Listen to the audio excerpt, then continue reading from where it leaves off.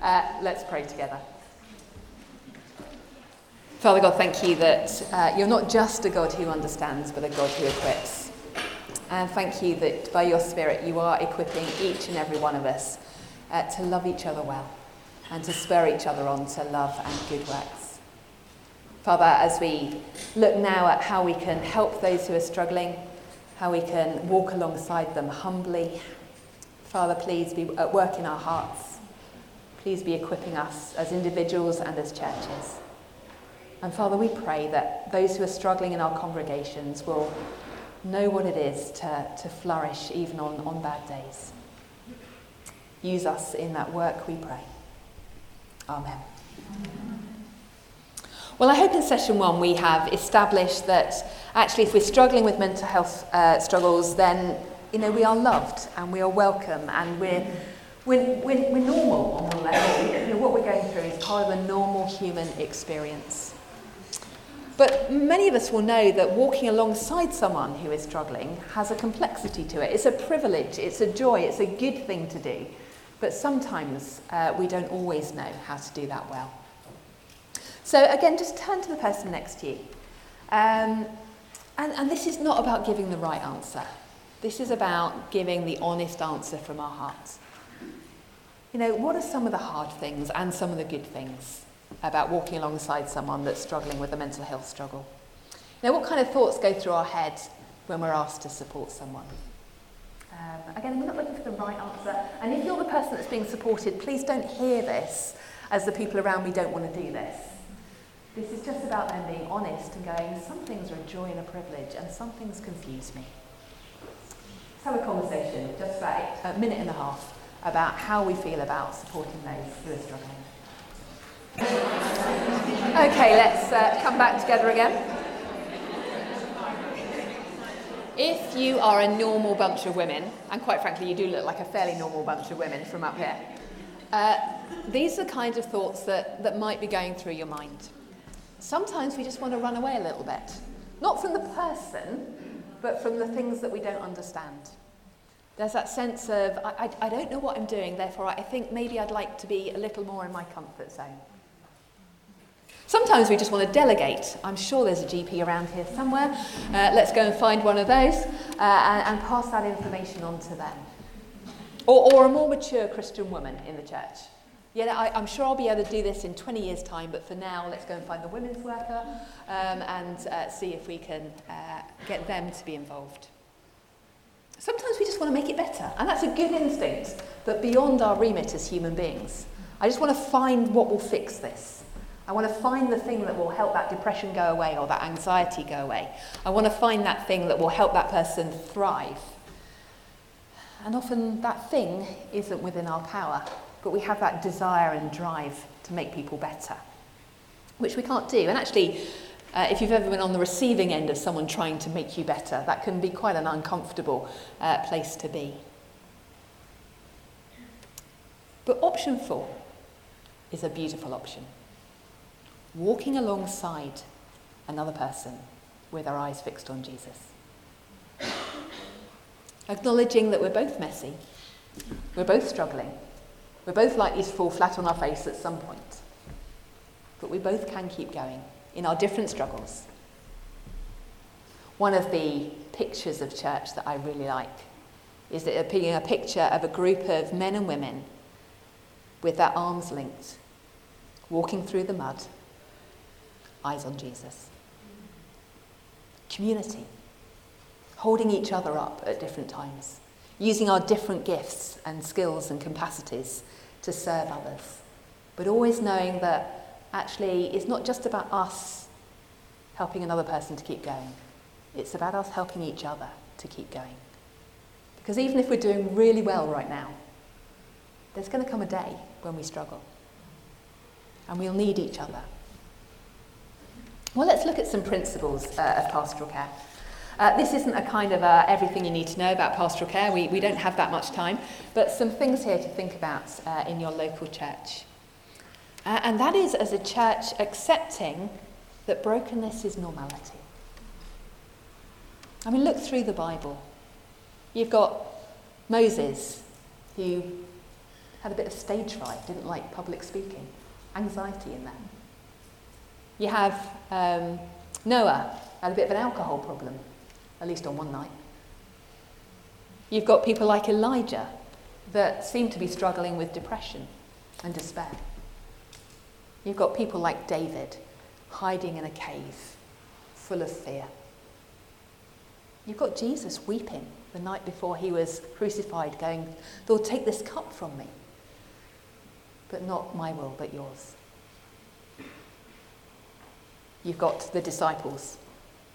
Certainly some of them had anger and impulse control issues. It's normal to be broken and messy in the church. If you're struggling, you're not weird, you're normal. And that's what we ought to be saying to our churches. Churches are a place where you can come and live a life of dependence on Jesus in whatever mess that you are struggling with. And to acknowledge that means talking about it. Not literally at every moment, but actually having a tone of openness.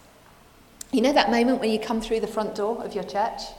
And I'm guessing there's someone on welcome there, depending on your kind of church you go to. And somebody at some point that morning is going to say, hey, how are you? And you all answer,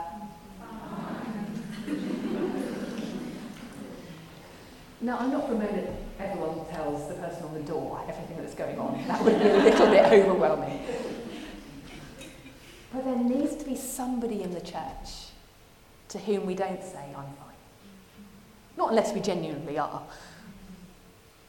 Churches are places of intimacy, of sharing lives, as Paul says in his letter, where we know each other. We don't need the miracle of the church car park, where you leave the house feeling anxious and depressed, but you arrive at church perfect. That does nobody any good. We're called to be people who are vulnerable, wisely vulnerable. You know, we want to trust the person that we're talking to. That person needs to be trustworthy. But in small groups, about being known. And that's all of us, whether we're struggling or not. Because we've all got some struggles, it's just some of them are bigger than others. I remember the first time I ever gave my testimony in church.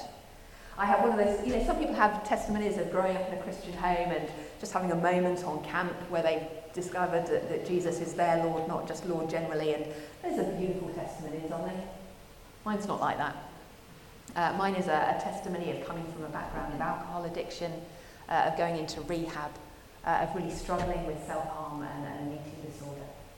And it's one of those testimonies where people will sometimes look at me now and kind of go, are you sure? But that really was my background. And I remember the first time I got up and spoke about this, there was just a hushed silence in the congregation. And then what goes through your head is like, that's it, I'm changing churches now. Can never make eye contact with any of these people ever again. But that was the day when people came up to me and went, Helen, I get anxious too. Helen, I'm depressed too. Helen, I've battled an addiction too. It was me being vulnerable about my messes that enabled others to be vulnerable about theirs. Set a tone in our churches where it's safe. I say, be wise about who you tell. You know, occasionally there are people that it's not wise to tell. But generally, let's be open about what we're going through. And we can do that through testimonies, if that's the culture in your church. We can do that through bookstores, just having books on there about anxiety and depression and pornography and abuse and all those other topics. Just, it gives the message, this is a church where these topics can be talked about. If you are doing talks, then you can include illustrations in your talks. If you are not doing talks, you can maybe nudge those who are doing talks to include these things in their illustrations. And actually, just normalise praying together. Do you ever have that feeling that, you know, that church service where it's all gone horribly wrong and you're sitting sobbing and part of your brain is saying, I wish someone would notice and they could come over and pray with me, and part of you is wishing that no one would notice so you could go away without praying with anyone. The normal human mind at its finest. Just in your churches, normalise praying. Don't be embarrassed about being seen with a tissue in your hand and praying with one another.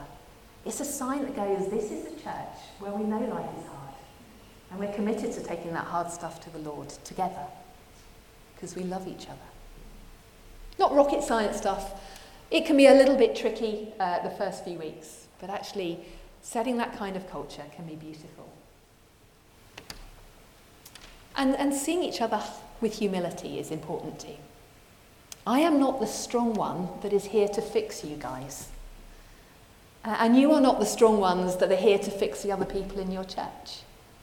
And if you're struggling, you're not the weak one that needs fixing by other people in your church.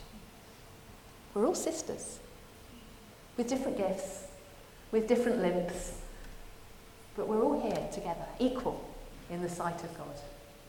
Yes, there will be moments where I'm the one standing on the stage and you're the ones listening. Yes, there will be differences in roles sometimes, but that doesn't make any of us better than the other. We're not here to make each other better. We're here to pursue Christ, faithfully following him in all the circumstances of life, and applying his word gently and beautifully to each other, so we can thrive and keep going and persevere and change in the power of the Spirit. And that means we keep on loving each other. There are no boundaries on love. Boundaries are often a big thing, and there do need to be boundaries on time sometimes. I have a lovely, beautiful friend who struggles with borderline personality disorder, and at her worst, she will phone me 22 times a day. It is not my job to answer that phone 22 times. There are absolute boundaries on my time. I have an absolute rule with everyone at church who is struggling that you do not phone me before 8 in the morning or after 10 at night unless you are in a police station under arrest or in A&E. Because quite frankly, if you keep phoning me at 3 o'clock in the morning, I might be well trained, but I am as pastoral as a cactus if I'm sleep deprived. It's far better you let me get to 8 in the morning and I have a decent conversation with you. Do put boundaries on time. Please never ever say to anyone, call me any time of the day or night, because then they might. And they haven't done anything wrong because he said they can. But there are no boundaries on love. We keep on loving them and keep on loving them. And when necessary, keep on forgiving them and asking for their forgiveness of us. No boundaries there. And when we're walking alongside people, we do it as a team. Now, there is a place for very specific one-on-one counselling, and I do some of that in ministry. That more therapeutic kind of 50 minutes in a room together, talking about something really hard. But that's not what most of us want to do, and that's not what most of us need when we're struggling. We are people that work as a team, a community. It can be so tempting, isn't it, to think, oh, the pastor or whoever has asked me to walk alongside this person, therefore I've got to do everything. And it becomes so time-consuming. It feels like a burden, and then that's when we want to walk away from the person that's hurting. But if we know we're all in this together, with them serving us and us serving them and other people coming into the mix as well, then people don't get burnt out. People don't get tired. People don't want to run away. People don't get resentful. Of course, there are bumps along the way. I'm not naive. But usually it works. If you want to think more sort of formally, circles of concern are often a model that I'm teaching when I'm teaching more formally on pastoral care in churches. And that means you imagine you've got a person here who is struggling with depression, fairly serious depression, really struggling to kind of eat and get out of the house, struggling to get out of bed. Now, what you don't want is one person trying to meet all of that person's needs in the church. Recipe for disaster. What you're looking for is for someone that can go shopping with them once a week. Same time as you would normally go shopping, just pop them in the car and go together. Someone that can open scripture with them, just a little bit, not a full Bible study, just to curl up on the sofa going, let's read 3 verses and look at 3 questions. What does this tell us about God? What does this tell us about us? How are we going to respond? Simple, bite-sized, nothing overwhelming. You want a prayer warrior in there that can galvanise people to be praying for this person, to keep them going. You want the hospitality person that's willing to drop round meals or maybe drop round ingredients and then cook together. And so that person has the experience of enjoying cooking in community. You want the person with the Labrador. You can just go for dog walks. Nothing particularly spiritual about it, but people who are depressed really benefit from getting out of the house, getting some fresh air, taking exercise, having their senses stimulated by new sights and smells. Every church needs a therapeutic Labrador. You need the other people in there that maybe have more specialist skills in pastoral care. And you certainly will want to be referring that person on to a GP as well to look at whether other medication is needed, if there's any suicidal tendencies, maybe a safeguarding officer involved here. Now, if they're up for it, if that person is happy, you might even want to have a little WhatsApp group where you can all communicate with each other. Not gossip, but just, I'm really worried about her this week, can we be praying? Or, we had a great Bible study today, praise God. Now, do be sensitive to what the person wants. So I'm not suggesting you do this for every person. This is more for the very sort of significant issues and struggles. But communicate and love each other well in a team. And allow that person to love you back. I'm working with a very lovely lady in a local church to me who has such profound issues after a lifetime of abuse. And she's someone that needs a lot of support, a lot of love, a lot of care. But at the start of lockdown, a little envelope arrived on my door from her. And inside that big envelope, there were 5 small envelopes with different dates on them. And as I opened those envelopes on those dates, there was a little picture and a Bible verse and a reminder that I loved. Could she ever stand up and do a talk? No. Could she ever leave a Bible study? No. Would she she can barely even attend church half the time. But can she serve me by encouraging me and helping me lift my eyes to Jesus? Absolutely. Encourage a community where we're caring for each other. But what does that care actually look like? Well, I'm going to introduce you, some of you may know it already, to a very simple pastoral care structure. I've stolen it or morphed it a little bit from Paul Tripp's Instruments in the Redeemer's Hands, which is a fairly weighty but very good book on how to do pastoral care. And is simply 4 words. When we're walking alongside people who are struggling, we want to love them, know them, speak to them, and do things alongside them. It's not that you do these things one at a time. I'm going to love them for 3 weeks, and then I'm going to get to know them a bit, and then I'll just talk at them. These are things that are going on simultaneously. Love, know, speak, do. One of the simplest pastoral structures on the face of the planet that we can all remember. But 4 words that will help us to love those who are struggling with their mental health well. Well, let's look at them one at a time. What does it mean to love someone that's struggling? And that means partly being gentle with them in conversation. There's no sense of, will you just get it together? Can you just not try and get out of bed? I mean, seriously, I know you're worried, but nothing bad is actually going to happen. Can you get a grip? None of that.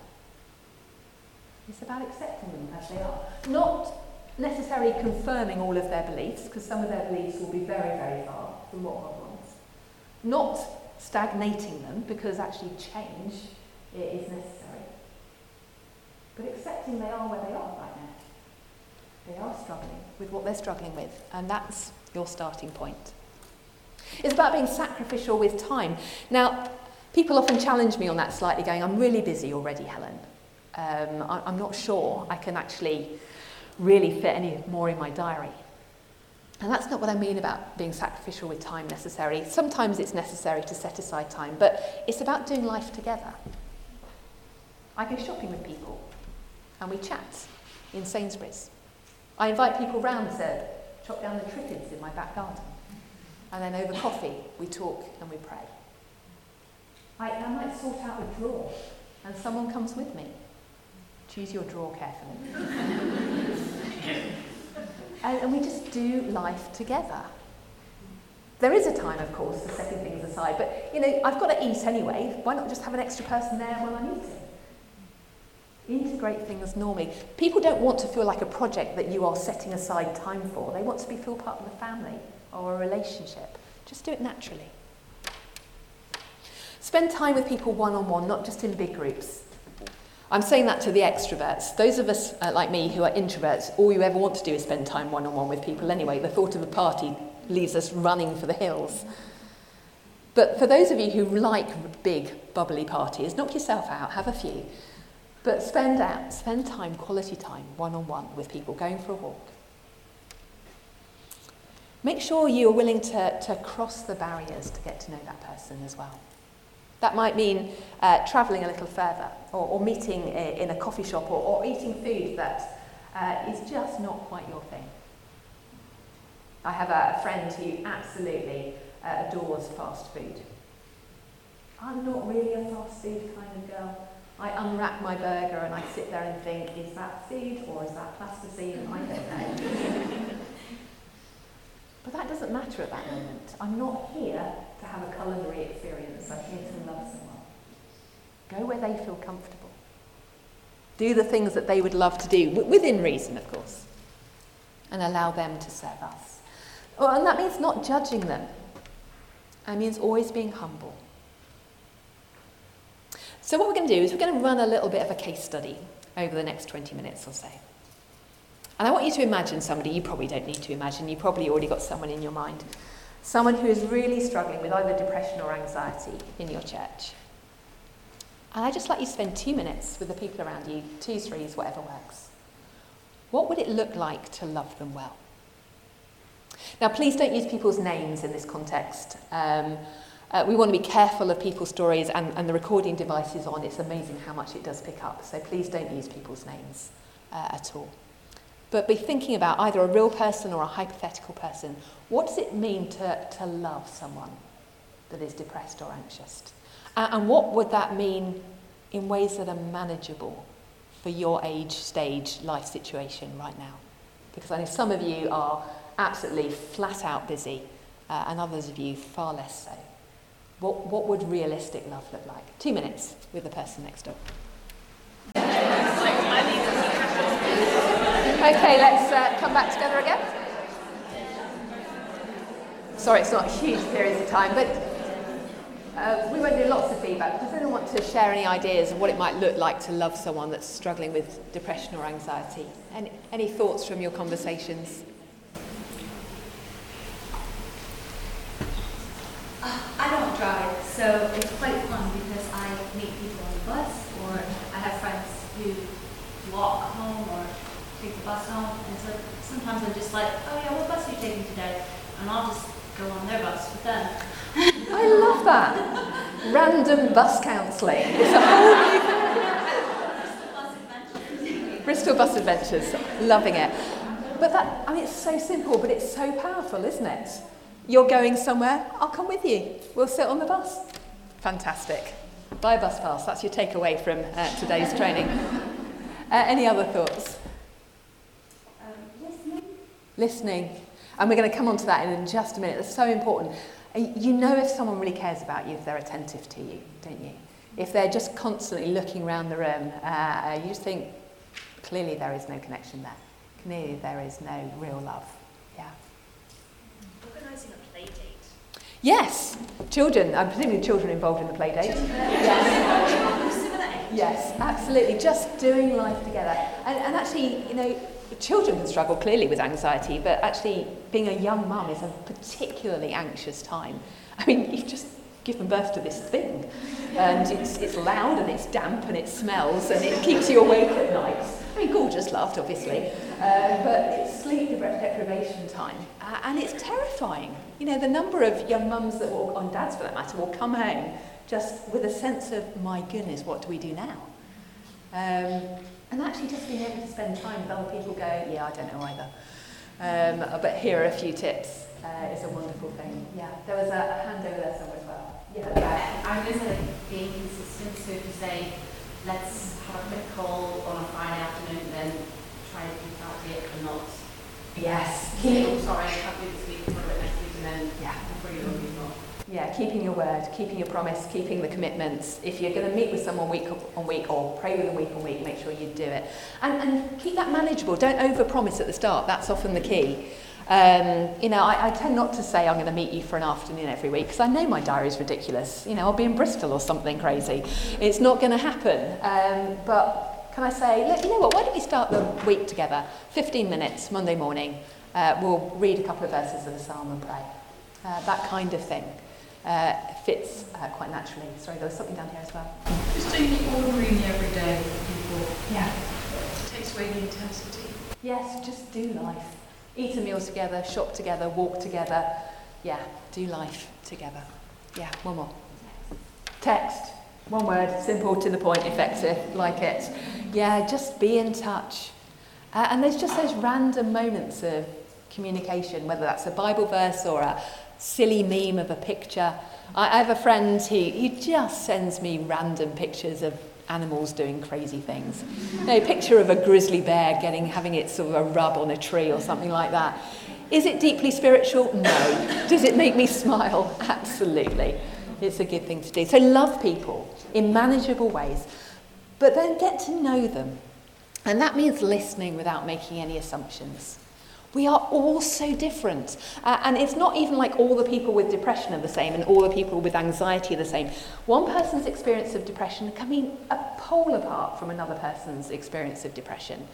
One person's experience of anxiety is massively different to another, so listen to what it's like. Almost be a bit like a private detective, only slightly more caring, in actually wanting to really understand what a person is going through. And that means asking good questions, not Gestapo-like firing questions at them, but just, well, how does that feel? What's that like? I know that when I face situations like that, I tend to go in that direction. Is that the same for you, or is it different for you? Help me to understand. I'd love to get to know what life's like for you, day by day. And then listen to their words. What are they saying about God? What are they saying about themselves? What are they saying about God's world? You know, I'm useless, I'm pathetic, I'm such a waste of space, I just wish I'd never been born, I hate myself. Now, those are more than just words. They speak to deep, powerful realities in people's lives. They're the things that we want to be attentive to. That's knowing someone. Not on a surface level, not on a work is hard, or parenting is hard, or studying is hard, but on this is their particular experience of what that hardness is like. But it's not just their words we want to be listening to, it's their behaviour as well, because behaviour speaks volumes. Are they drinking lots of alcohol? Is that their way of saying, I desperately need comfort because life is hard? Are they exercising massively or dieting significantly? Is that their way of saying, life feels out of control and I've got to control something? Are they getting angry? Is that their way of saying, I'm really feeling vulnerable right now and I feel I've got to lash out because if I don't push you away, then I'm worried you're going to hurt me? What is their behaviour saying? They don't turn up to stuff. You know, is that them saying, I don't really feel that you love me. I don't feel I'm wanted, so I'm going to stay away. Now, we'll have to check out what their behaviour is saying. We'll need to talk to them about that. We can't automatically know what an activity is saying. But we can listen out for those things. They speak volumes. And as we listen to their words, as we listen to their behaviour, we can and listen to their circumstances, because often you do get a bit of a glimpse of what's going on for somebody if you know a bit about what's happening, whether they're in a marriage that's falling apart, whether they are just moved house, whether they are in a work situation that is desperately, desperately stressful. As we listen to those things and get to know them, we can get a sense of where they're hurting, a sense of where change is needed, a sense of how to go forward. And of course we can ask them what they want in the middle of their circumstances too. You know, you can ask questions like this, what do you want right now? Not what do you want, but what are you wanting?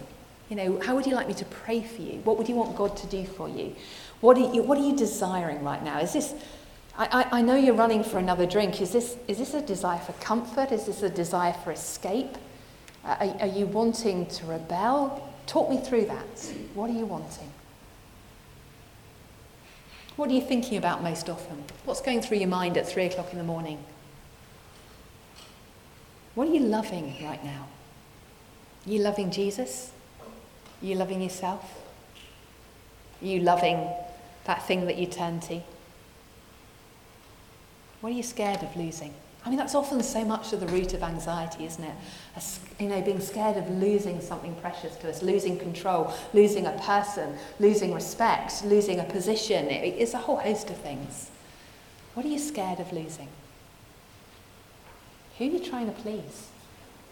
Are you trying to please Jesus right now, or are you trying to please yourself, or are you trying to please that person from the past that has such a dominant effect on your life but was so painful? Are you still trying to please them, even though you're an adult, but their effect was so profound in childhood that you still live your life for them?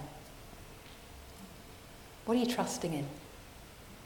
Jesus, or your own ability to cope, your own ability to sort things out? We want to go in gently. You're not going to ask all of those questions in one conversation. This is what you might ask over a period of sort of several weeks, several months even, maybe even several years. Just get to know people slowly and gently. Get to know them at the pace you would like them to get to know you. Unless you are in a formal therapeutic relationship as a counsellor, even then you want to be very sensitive to the person in front of you. But if you're in a more of a friendship setting, don't ask them to give more than you would be willing to give yourself. But get to know them. So back in your twos, we're just going to be about a minute and a half for this. Thinking about that real or hypothetical person. How would you want to get to know them in the weeks after this seminar? How would you want to spend time with them? What would be one question you might want to go back and ask them? Just a minute and a half with someone near you. Okay, let's come back together again. Good, I'm not going to ask you for feedback from that one. We're going to move on to the next slide, which is speak. We want to be people that are speaking words of hope. Now, speaking in response to what we've learnt about them. We're not just speaking blanket truths into the ether. Having loved that person and listened to them really well and knowing what's going on in their life, we want to then speak truths into their life that are very powerful. Now, the things that we want to be speaking, I suppose first and foremost, we want to use our words for prayer, because the most powerful way we can ever use our words is prayer. Talking to the God of creation, the God who loves the best and knows the best and understands the best and has plans the best. We want to be talking to him. They don't need to be complex prayers, but pray we should. We can pray for prayers of healing and getting better. We can be praying for prayers of perseverance. We can be praying prayers that they will see God in themselves clearly. We can be praying prayers that they will know that they are loved. We can be praying prayers of hope for that person. And we can be encouraging the person we're walking alongside to pray as well. They don't need to be long, complicated prayers. The short three-word prayer of the Bible is often the most profound. Lord, have mercy. On the darkest of days, when it all crashes in, when the words don't come and the tears are flowing, Lord, have mercy. Sometimes that's all people can say. But you know what? It's a great prayer. Talking to the covenant God who is in relationship with us. Knowing that he is powerful and good. And asking for him to do what he knows to be best. Pouring mercy into people's lives. Doesn't need to be big. But as well as prayer, we actually want to be talking to the person. And what we want to be doing is talking words of truth. Now, it'd be very lovely. I spent a lovely evening with a couple of ladies from this church last night, and I could say, Alison, I love you.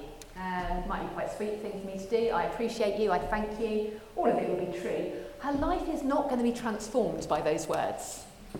She might smile momentarily, but it's not going to be something that turns her life upside down. But God loves you. God is leading you. God is pouring blessings into your life. That is transformational stuff. Now, by all means, tell your friends you love them. But the transformation, the change, the real impact comes when they know that God loves them and is at work in their lives.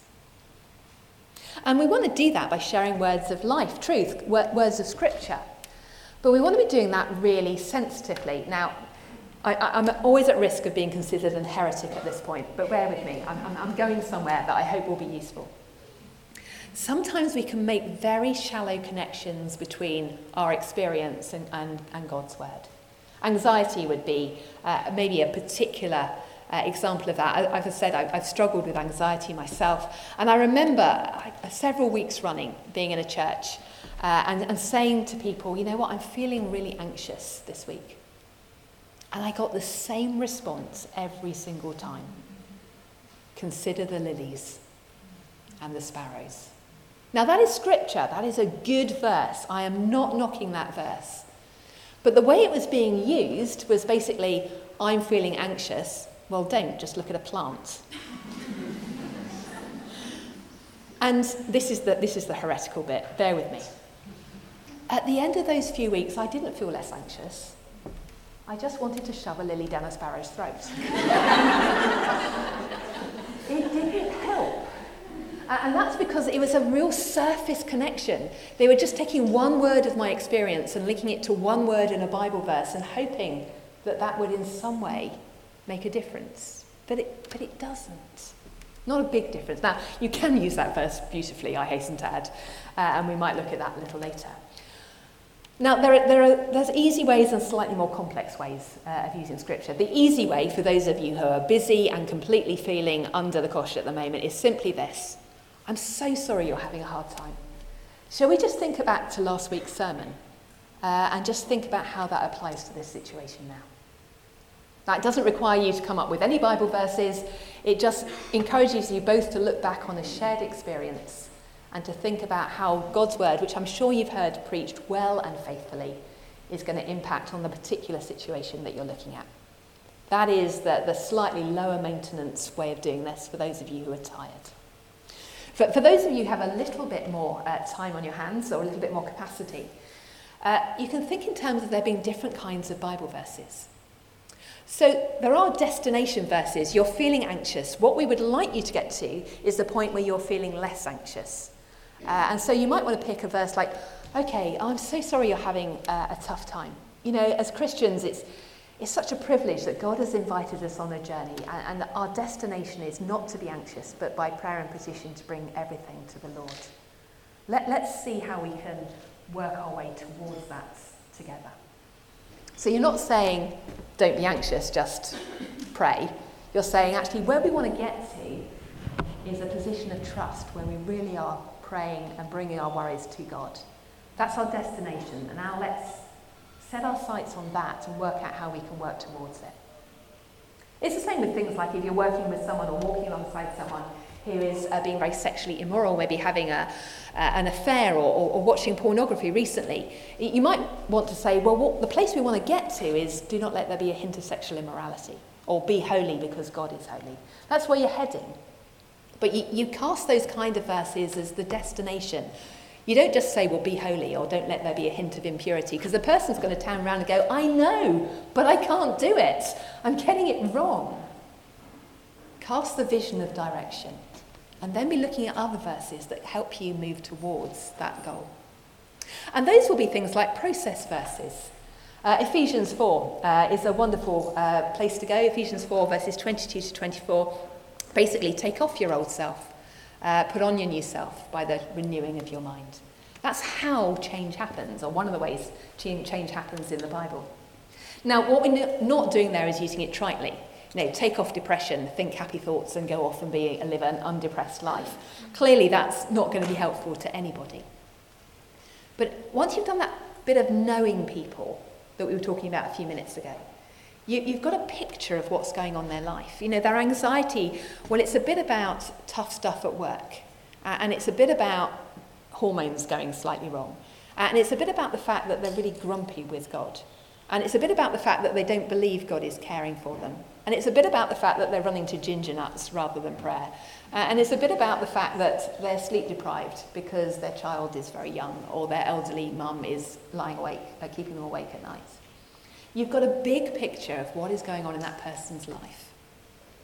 And what you do is you pick one of those things, like I don't believe God cares.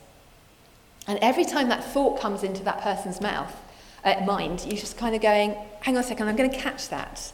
That's my old self speaking. That's what pre-Christian or non-Christian Helen would have said, that God doesn't care about me. That's not new Helen. So I'm just going to catch that and go, oh Lord, I've thought it again. I'm so sorry. I'm going to turn around from that because I know you do care for me. And what I'm going to do is now, I just spend a couple of minutes looking at a passage of scripture that reminds me that you do care. Now, that's not a one and done thing. That's something to be repeated time and time again until it becomes more and more automatic to go, oh, no, of course God cares. Of course God cares. And as we do that, a little brick in the wall of anxiety gets loosened and its grip on us gets a little less. And we can do the same with our ginger nuts, terrible day. All I just need sugar. Hang on a second, then old self Helen would have run to the sugar. New self Helen, well, she might still have one ginger nut, but quite frankly, prayer is so much better. So I'm going to catch myself and go, no, I'm not going to have the ginger nuts tonight. I'm going to fall to my knees and I'm going to ask for God's help. And I'm going to fuel that by reminding myself that God loves me and he loves to hear my prayers. Little bite-sized chunks, manageable chunks. We don't ask people who are limping to do the high jump. We ask them to take one step. And little by little, those thought processes, those behaviours that are around their mental health struggles can begin to morph and change. And we can all know what it's like to become more like Christ. It doesn't necessarily take away the underlying ill health, but it does take away a lot of the pressure and the stresses and strains, and we can begin to think differently. And along the way, you'll want lots of other verses in there as well. When people fall flat on their face and go back and have another drink, then you want verses about grace. When people fall flat on their face and they just say, you know what, I can't keep going, you'll need verses about hope. When people stubbornly stick their feet on the ground, as I do all the time myself, and go, no, I'm not going to do this God's way, we can have verses of challenge. When people are doing well, and they've actually made progress, and they've had a couple of days when they have really been fighting those old self-thoughts and been really focusing on the new self and the glory of God. We can have verses of encouragement. And we can spur people on. Philippians 1:6, he who has begun a good work in you will bring it to completion. He's not going to give up on you and stop. Use destination verses, process verses, transformation verses to spur people on in bite-sized little bits of change. So gradually they can think more like God. Gradually they can act more like God would want them to act. And part of that is combating the lies that the mental health struggles will bring into our minds. There can be many. I'm all alone, God doesn't care, I can't carry on, I'm guilty, it's all out of control, there is no hope. And actually, just a little plug, because the marketing manager of my publishing house will not forgive me if I don't do this. That's what my book on anxiety is about, looking at these lies in turn and looking at what the hope is. It's written short and simple for Christians that are struggling, but also accessible for non-Christians too. But there is beauty as we help people explore what is true rather than allowing them to keep living what is a lie. We're not all alone. Psalm 139, go from the east or the west or the heights or the depths. God is there. God is with us. If we're following Christ, the Holy Spirit is inside us. He couldn't be closer. It is impossible to be alone. God doesn't care. God sent his son to die for us. That's how much he loves us. I can't carry on. God provides for us each and every day. He doesn't necessarily provide for us to do all the crazy thoughts that come into my head. I might want to be a mountain goat that runs some kind of triathlon. It's not going to happen. God's not promised to equip me for that. But he has promised to equip me for what he's called me to today. Like he looked after the Israelites in the desert by providing manna and quail each day. He will provide for each of us day by day. We're guilty? No, we're clean. When Jesus died on the cross, he didn't die on the cross for the sins of all of those who came to him, except for this group of women in Bristol. No. All the sins washed away. We might need to come back and say sorry sometimes, but that grace is guaranteed. That grace is lavished on us. He has not missed you out. Your sin is not so big that you cannot be atoned for. And if you are feeling dirty or shamed because of what's been done to you, that is covered by the blood of Jesus too. He has given us robes of righteousness that cover over the horrible things that have been done to us and makes us new and clean. There is hope in Christ. Nothing is beyond his care. The powers and principalities that would have us kept in bondage have been broken by the cross. We don't have to be defined by our past anymore. There is freedom and newness of life. It takes time for us to grasp it, but it's there. Is everything really out of control? Well, think of the story of Joseph. Hated by his family, almost murdered, trafficked to a foreign land, put to work in the home of a woman who was not pure, accused of a crime he didn't commit, thrown into prison because he was, even though he was innocent, left languishing in prison because his friend forgot him. Only got out of prison because he was asked to stand before the most powerful man in that nation and do what must have felt like an impossible task. And when God enabled him to do that, given the job of managing an entire nation through a 7-year famine relief program. Anxious? I would have been. It feels out of control, doesn't it? And sometimes when we look at our lives, it feels out of control. But what does Joseph say in Genesis 50 to his brothers? What you intended for evil, God intended for good. There was a plan all along. We don't always know what that plan is. I'm sure there are many moments where Joseph had no clue what that plan was. But there was a plan. It was never out of control. There is hope. And then finally we can do things together. Take round meals, offer lifts, do paperwork together, to go for dog walks, go to appointments together, do life together, have a laugh. It is so important to smile, even on the hardest of days. And to keep going in our persevering, knowing we can't make it better for the other person, but we can make a difference because God makes a difference. Knowing that we will need to rest sometimes. We're not called to help each other 24/7. Sleep is important. I almost got kicked out of a Reformed evangelical church recently by uttering this phrase, you can honour God as much by your rest as you can by your work. Shocking, I know, but it's true. It's part of the 10 Commandments. Keeping going together for the glory of God and the good of those around. And as we do that, as we do these simple things, and work with some more specialists, because sometimes that specialist help is needed, we will see change. We will see people become more trusting and the anxiety begin to dissipate.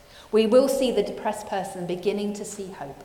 We will see the addict beginning to break free.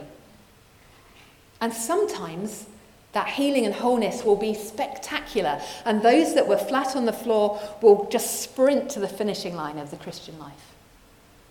And sometimes that person keeps limping, because we're all going to be struggling with something until the day Jesus calls us home.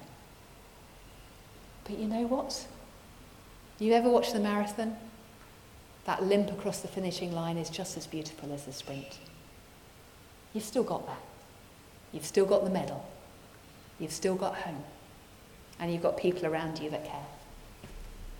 I'm almost out of time, so I'm just going to quickly do a few notes on what it looks like, not just to respond to mental illness or mental ill health, but just to maintain good health. Because hopefully some of us here are doing all right at the moment, and we actually want to be just maintaining that. And part of that is remaining to be committed to being dependent. The moment we try and do things in our own strength, we're heading towards burnout. We're doing life in God's strength. That's what he calls us to do. I am absolutely useless at this. One of my former pastors had this phrase that he used time and time again. It's like, Helen, take off your cape. No one needs you to be Superwoman. Just depend on the Lord. Pray. Be part of a team. We need to feed our body and soul with a balanced diet. And that means eating healthily. I know for some of us that's hard. Some of us, we need help with that. But actually enabling our body to function, We can't expect our mind to work well if it hasn't got the fuel it needs to do its work. So a healthy, balanced diet is so important. Equally so, our soul needs God's word. We need to be fed with God's word, to be nourished with all the beauty that is there. You know, the quiet time is not a duty. It's not just a routine. This is a time to hear from the living God who adores you. Curl up on the sofa with the Bible. Not because it's your normal time, but because you just want to hear from your dad. And you know his words are good. Aim for service that's sacrificial, but sustainable. We're not going for burnout in 6 months. We're going for the long haul here. I want to be seeing all of you around the throne, praising God, going, yeah, we had 80 years, or whatever, of serving Jesus.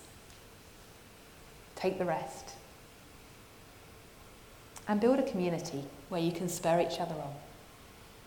Hopefully, that will involve repenting when you get it wrong, as we all do. I do. But also giving grace to those who have hurt us. And being willing to ask for help. None of us have got all the gifts we need to help another human being. We're all limited. So ask for help from pastors, from women's workers, from specialist organisations like mine. Ask for help from your GP and the mental health services. Be people that ask. Read around the subject. Read books. Don't have to be mine.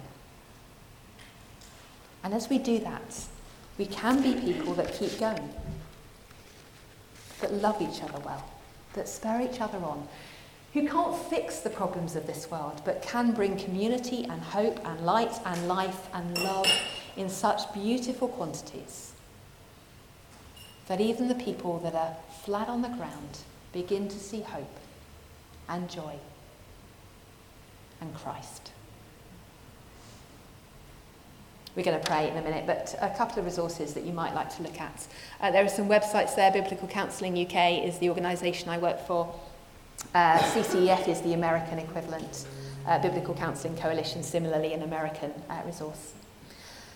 A course that you might like to run at your church, if that's appropriate, either one-on-one or in bigger groups, is Real Change. And that just helps us look at a model of change that's in the Bible and helps us work through that process of change with a case study, if you like, a really personal change project. And we can work on one aspect of our life. Or if you're more medically minded and you want to dig more into a biblical understanding of what mental health is, the diagnoses and the medications, Mike Emlett's Descriptions and Prescriptions is a lovely book. Mike is a doctor who is now working as a biblical counsellor, and so he brings both of those things together really well. And any of my books might be of help. I'm going to pray now, and we're going to take just a 2-minute break. One last thing. There's a Talking Church conference coming up in March, a few days in Derbyshire, run by Biblical Counselling UK. You might be interested in that as well. There are some leaflets somewhere over there, I think. But what we're going to do is we're going to take a couple of minutes break. If you've got any final questions, do feel free to put them in the basket. We'll spend about then 20 minutes answering those questions before we have a final song. But let me pray before we do anything else. Father God, thank you that you are a God who loves all of your children. And thank you that you love those of us in this room who are feeling strong and those of us who are feeling utterly on the ground. And Father, I pray that as we go back to our churches, you will galvanise us to love each other well, knowing that we all need you, knowing that you are at work in our lives, knowing that you are powerful and good and kind, and knowing that you are bringing change into our lives. Father, help us not to be impatient and want to change more quickly than you want us to change. Help us not to give up and believe there is no hope. But help us to spur each other on to love and good works, confident that you are a God who is amazing beyond belief. We ask these things in the name of Jesus. Amen. See you in a couple of minutes.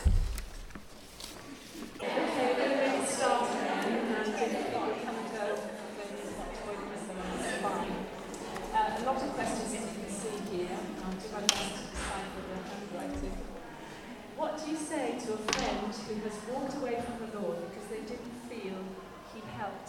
further prayer in the time of depression? I think it's not easy, is it? But I think listening to why, not making any assumptions about why that is, hearing their pain, because they probably have been through something deeply, deeply painful. Acknowledging if the church has made some mistakes, because churches do sometimes. And often when people say, God hasn't helped me, what they're actually saying is the church hasn't helped me. And sometimes we do need to be humble and go, yes, we got that wrong. But if they're up for it, I think taking them to places like Psalm 88, which is a psalm where there is nothing positive except for the fact that the psalmist is talking to God. But remembering that actually that wasn't the only psalm written by that person as far as me, and that there is still hope. And looking at the character of God, a God who doesn't always give help or obvious help quickly, who doesn't make things better overnight. That, look at how long the Israelites were wandering, look at how long Joseph was struggling. He is not a God of the instant. His timing is very different from ours. And so helping them get that understanding that just because God hasn't done what they were expecting now doesn't mean God doesn't have good purposes and good plans.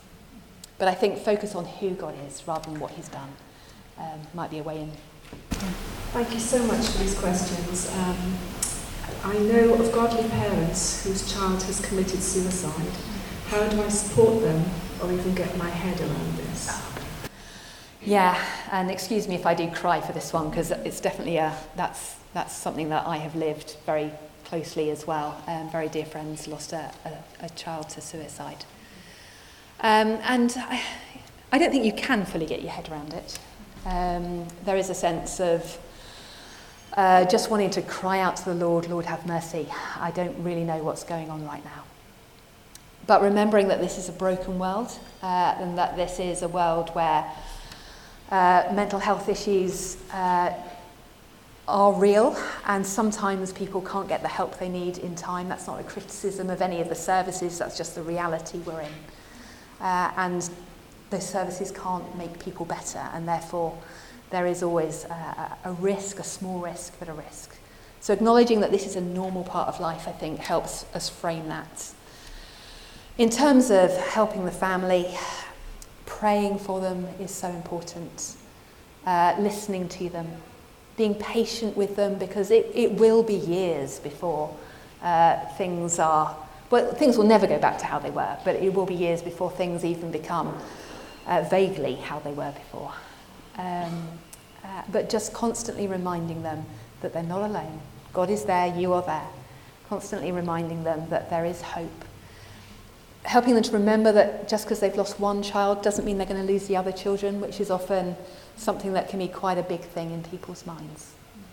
And if you want to equip yourself, IVP have published a book called Grieving a Suicide, which is very helpful and helps get a better idea of what it's like to be in that position, and therefore a better idea to walk alongside them.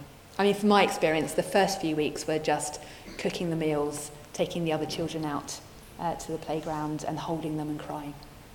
And then the later few weeks and months were about lamenting together. The biblical concept of lament is so beautiful. And then a few months after that, it's about starting to rebuild little by little. Thank you.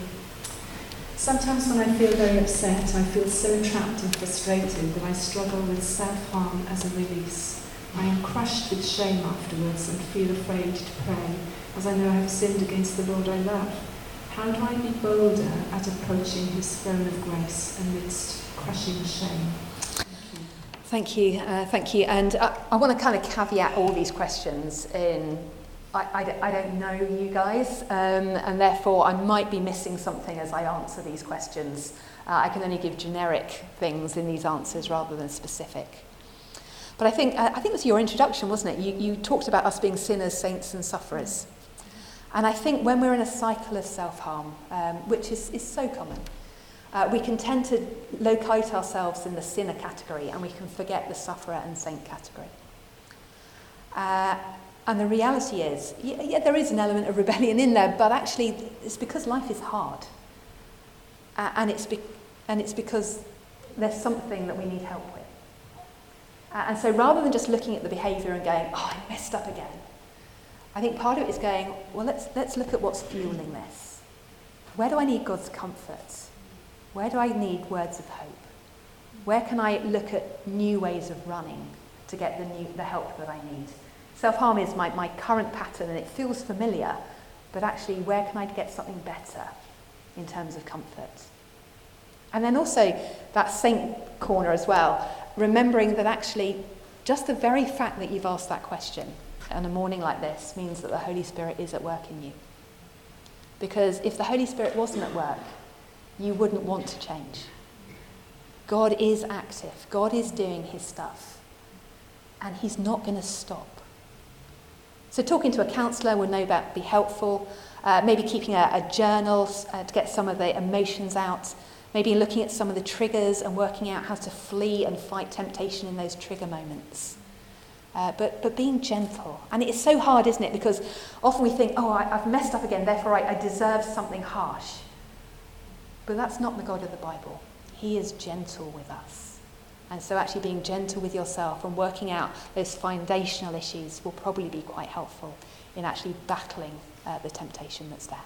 Thank you. When we talk about Christians struggling with mental health, the answers often seem too neatly packaged, with less room for less room for grief, solution focused overall. What are your thoughts?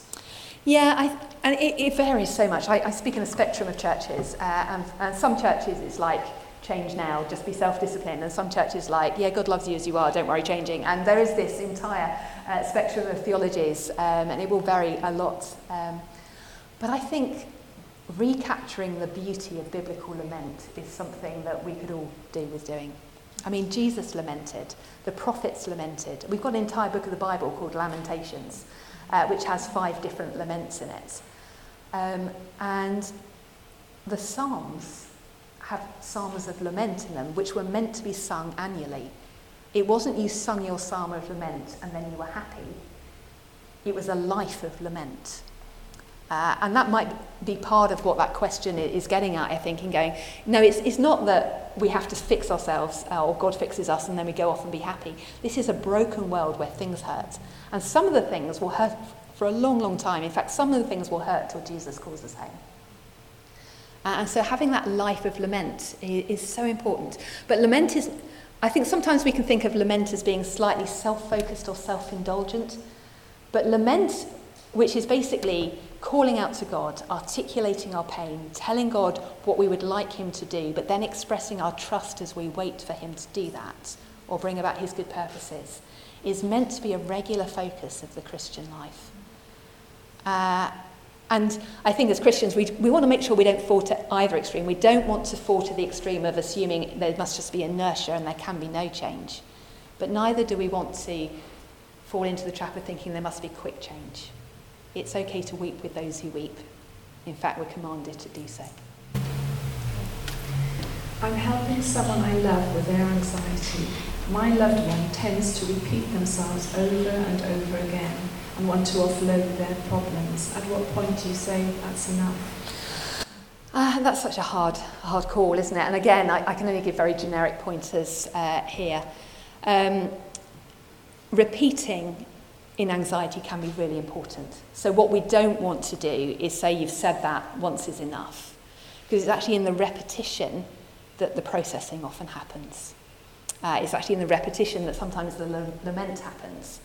And so it can sometimes be a little tricky, especially if you're living with that person, to be hearing the same things time and time again. But there is usefulness in that. And so we don't want to be squashing that. But there do need to be limits, because there can become a point where you're reinforcing your negative thoughts. And so what's often useful is, yes, go for the repetition, but think about the framework of that repetition and be reframing those negative thoughts or those anxious thoughts. So it might be, for example, I don't know what the particular scenario here is. My boss is driving me mad, I don't know what to do, I don't know whether to resign. My boss is driving me mad, I don't know what to do, I don't know whether to resign. And if you just stay in that, it gets a bit of a rut. But if you start there, my boss is a nightmare, I don't know what to do, I don't know whether to resign. but then gradually move on to, my boss is a nightmare, I don't know what to do, I don't know whether to resign, but actually there is a God who gives wisdom, James reminds us.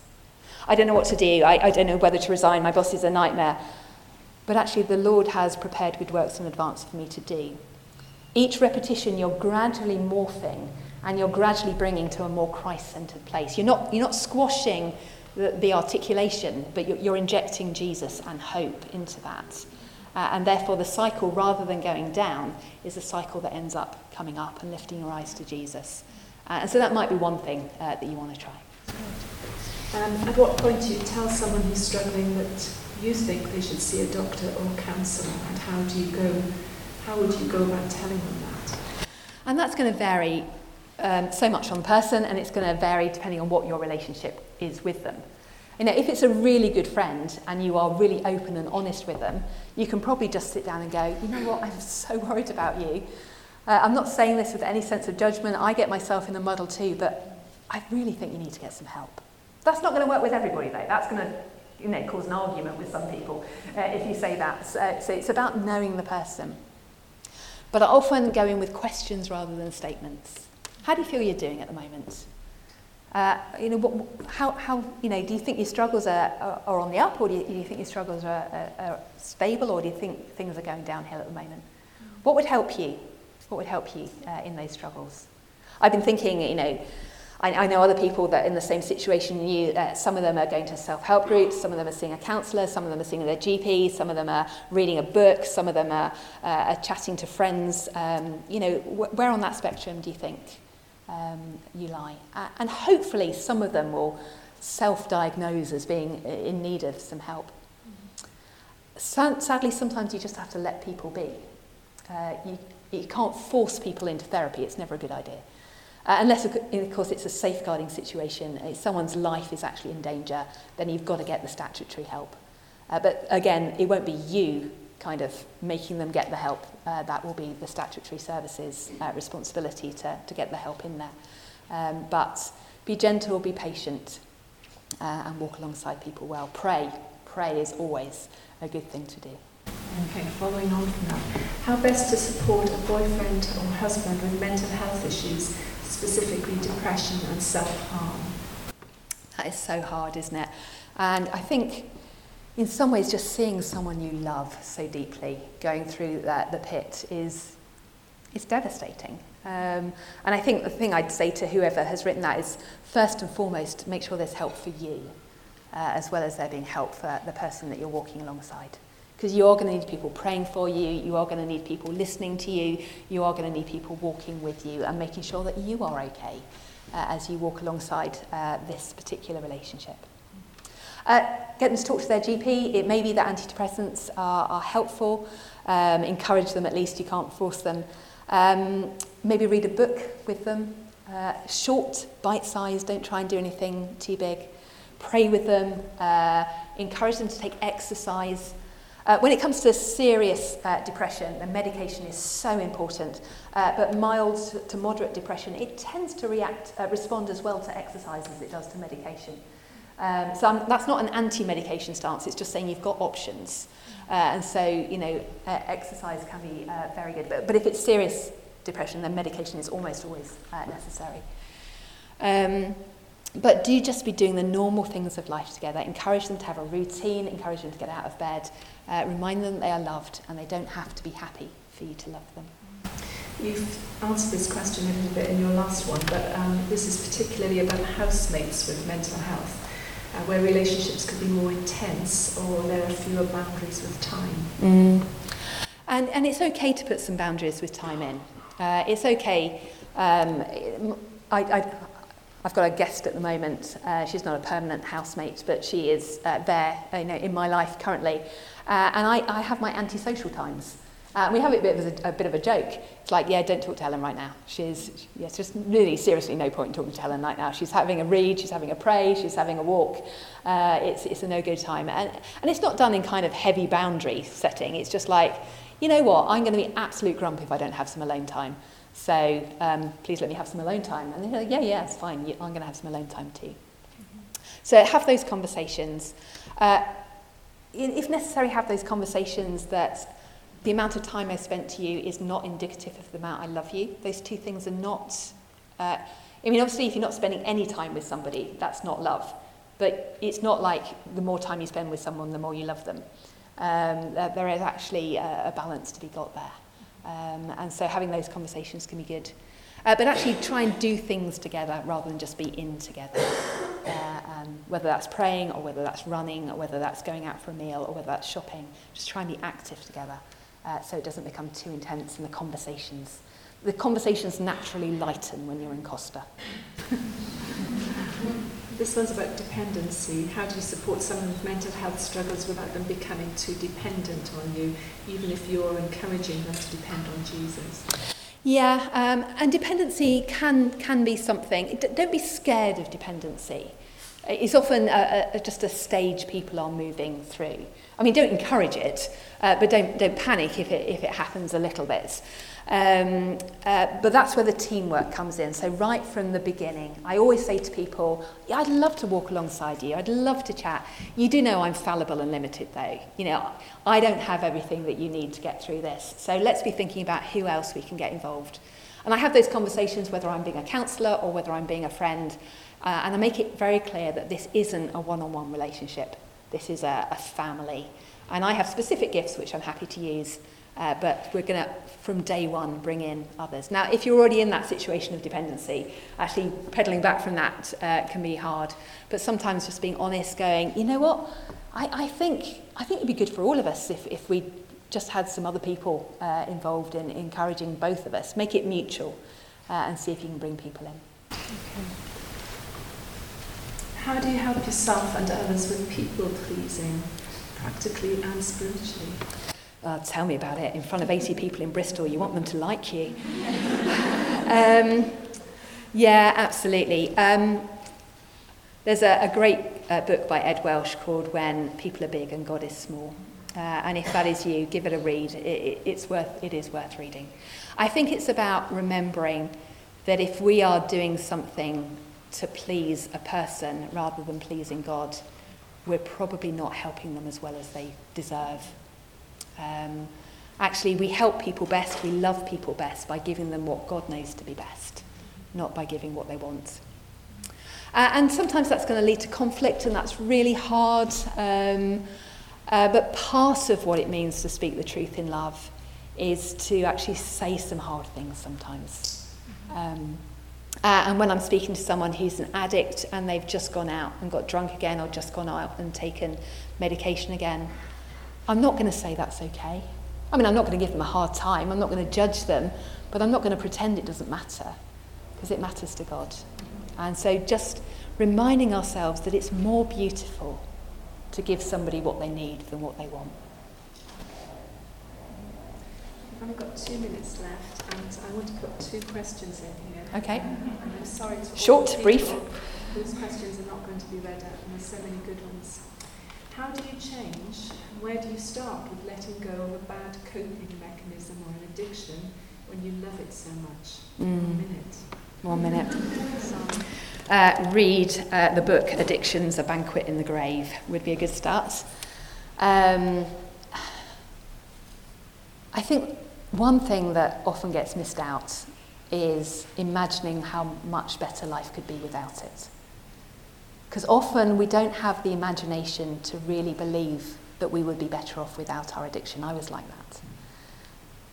But actually spending time imagining what it would be like to be free, clean, not ashamed, being able to stand before God knowing that you haven't done that thing, knowing that you're not worrying your family, knowing that you've got nothing to hide. Get that vision of how that is so much better than where you are right now. Now you'll need help probably, you'll need books, you'll need counsellors, you'll need a GP potentially, all of those things. But know what you're aiming for. Learn to hate your addiction, not hate yourself, learn to hate your addiction and love freedom and push towards it with everything you've got, or everything God's got. Thank you, Helen. I work in the medical profession and I encounter people with suffering with mental health every day. How do I balance helping both these people from a professional point of view whilst considering my Christian faith? Oh, it's a great question, and praise God for doctors and nurses and other people like that.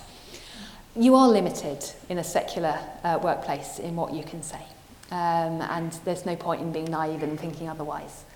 But you can ask people if they have a faith. You can ask people if that faith, how they perceive that faith. In what ways is that faith helpful to them? And you can ask them if there is anything their faith community can do to encourage them in their struggles. You probably can't get much more specific than that. But you can ask those general questions. And occasionally that will lead to a good conversation. Not often, but occasionally that will lead to a good conversation. If you're in a hospital situation, do make the most of chaplains. Do you just drop in, there's a community chaplain or a hospital chaplain that you might be able to chat to. But apart from anything else, just pray. Just pray and pray and pray and pray. And sometimes, you know what, beautiful things happen because God is good. And one of the people that I'm seeing on a more formal kind of counselling basis at church at the moment is someone that came into the worshiping community simply because their GP said, have you considered what impact faith could have on your struggles?